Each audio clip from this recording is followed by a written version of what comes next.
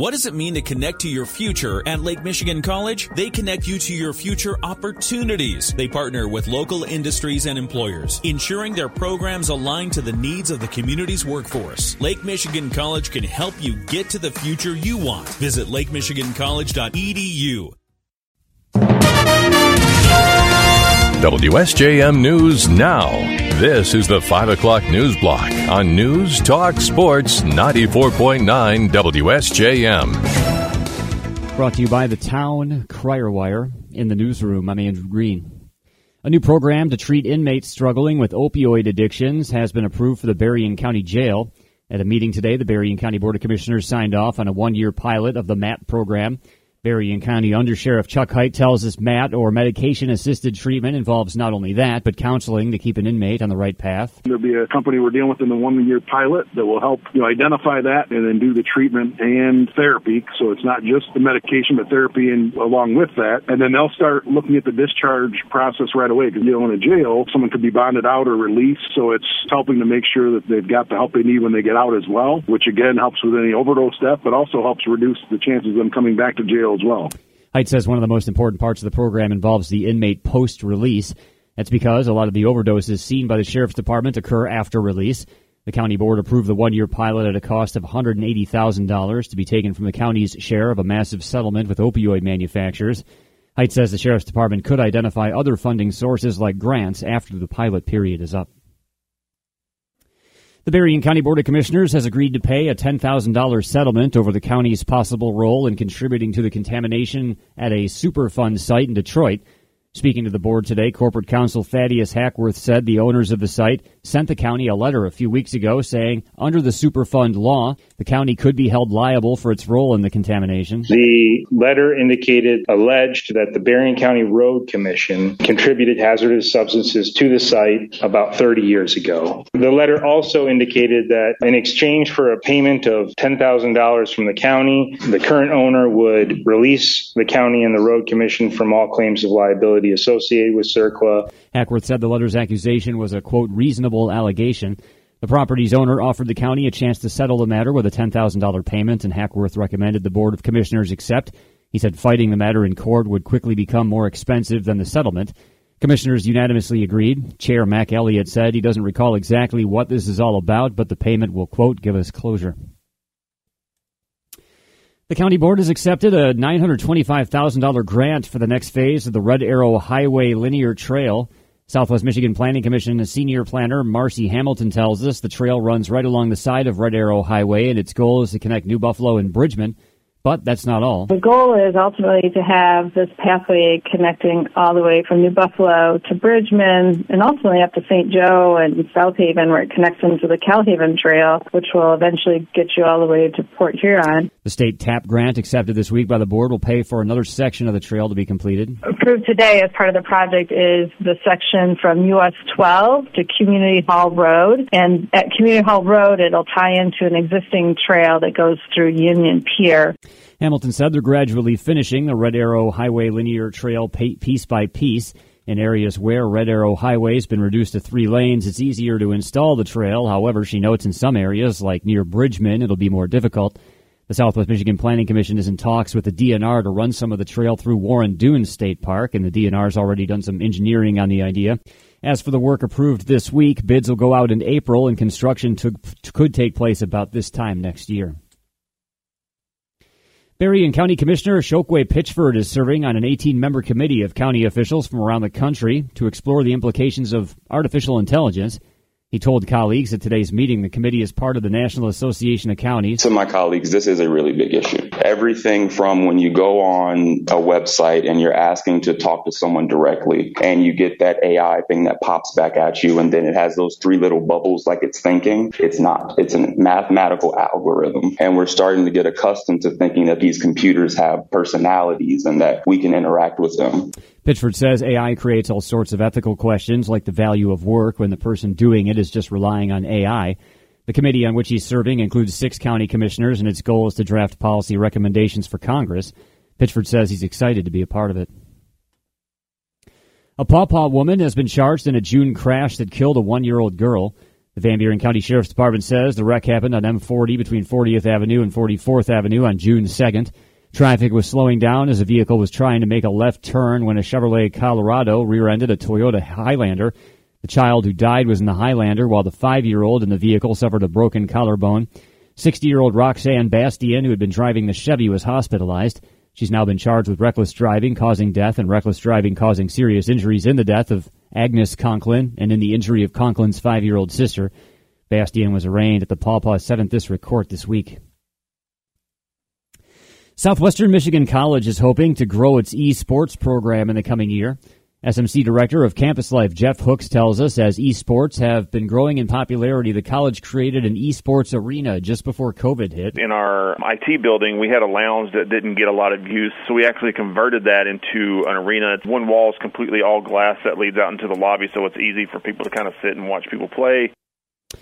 It's fitted with 12 state-of-the-art PCs for the athlete gamers to compete. Hooks says the program has always been student-led, and the team now competes mostly online. A recent $25,000 donation from Midwest Energy and Communications will enable it to do even more. Updating the equipment, because that's one of the things about PC gaming is that those stations have to get updated on a pretty regular basis to stay competitive. So keeping the equipment up to date, potentially paying for new jerseys, things like that.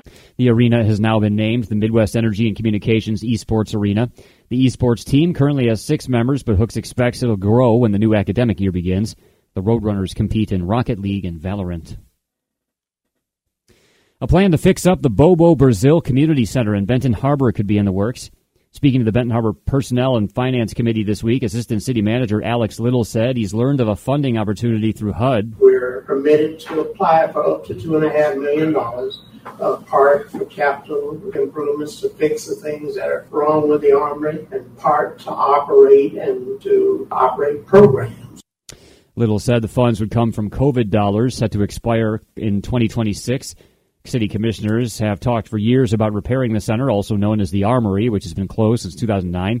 Little said the city could be looking at a once-in-a-lifetime opportunity to do so. With the Republicans in control of the House, I doubt very seriously we'll see anything like this anytime in the near future. The program would cover electricity, gas, security, and more for 2 years. The city would have to commit to it by September 30th of next year and spend all money by the end of 2026.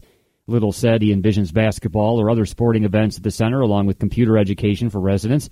The committee took no action on the matter this week, but more is likely coming. And Corewell Health's Lori's Place, a grief, healing, and education team, is hosting a pet remembrance celebration next month. Corewell says the free event will be facilitated by a bereavement coordinator aimed to provide a safe and supportive opportunity for people to connect and enjoy time with others whose pets have died.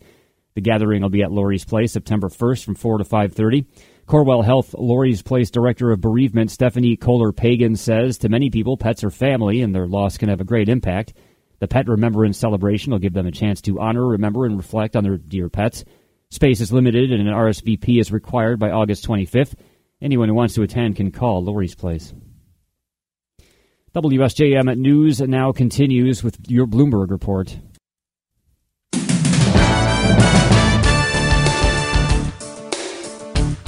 WSJM News now continues, brought to you by Imperial Furniture in Dowagiac, where furniture shopping is fun.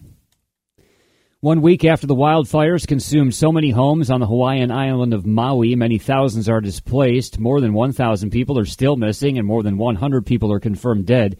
ABC's Melissa Adan has more from the district of Kula on Maui and tells us there are still fires burning there. When you're looking at how the firefighters are surrounding the fires, that is what basically identifies the containment level. So the county of Maui has been sharing their updates. For the Kula fire here, they're saying this is 80% contained. But what they also decided to do is that they separated an area here about 200 to 300 acres on top of another neighboring city called Olinda. 1,000 acres there also burned. That is 85% contained.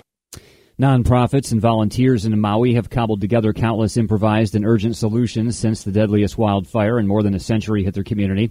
Cammie Irwin, who runs a military nonprofit, was coordinating donation distributions out of the tasting room of the Maui Brewing Company. Her organization learned last week 100 pounds of insulin was grounded at Kona International Airport on the Big Island. They spent several hours trying to link health officials with a general aviation pilot who could complete the medical delivery to their community.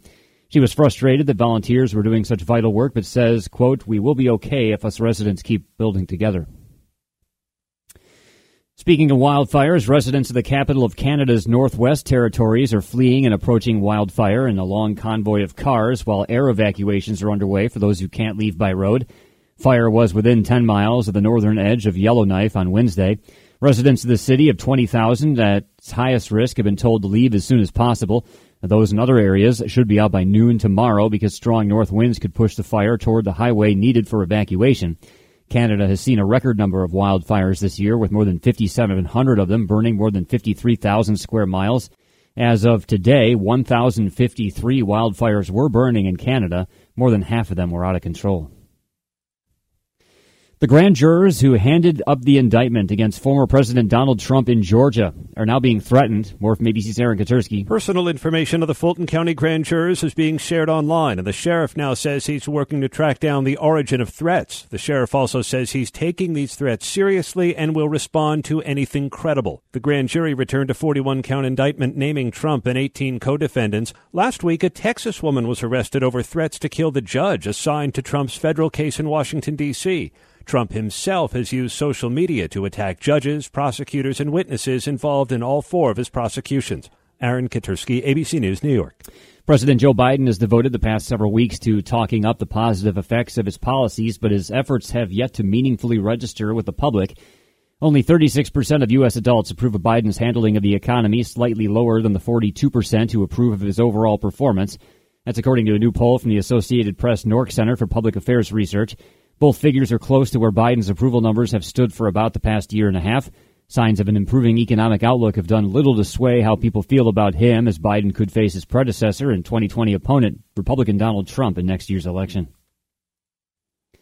An overnight Fifth U.S. Circuit Court of Appeals ruling wants new limits on access to the abortion pill mifepristone, and it's likely pushing this fight all the way to the nation's highest court. More from ABC's Faith Abube. A federal judge siding with the conservative plaintiffs, saying that the FDA's decision in 2016 to expand the use of mifepristone to 10 weeks gestation and then in 2021 further relaxing regulation went too far. Now, we know this ruling doesn't take effect right away, but it does set the stage for another Supreme Court battle over abortion. The drug maker, meanwhile, is saying that it's confident in the pill's safety and effectiveness and also promises to fight the injunction.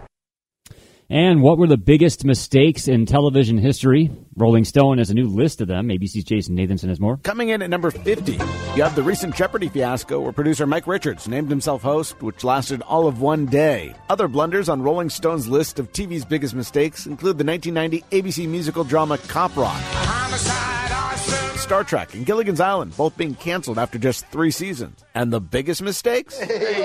At number 3, they list Fox passing on The Sopranos. Number 2 is NBC turning Donald Trump into a television titan. And number 1 is NBC canceling the much-loved show Freaks and Geeks before finishing season 1. We just egged my little brother. Jason Nathanson, ABC News, Hollywood.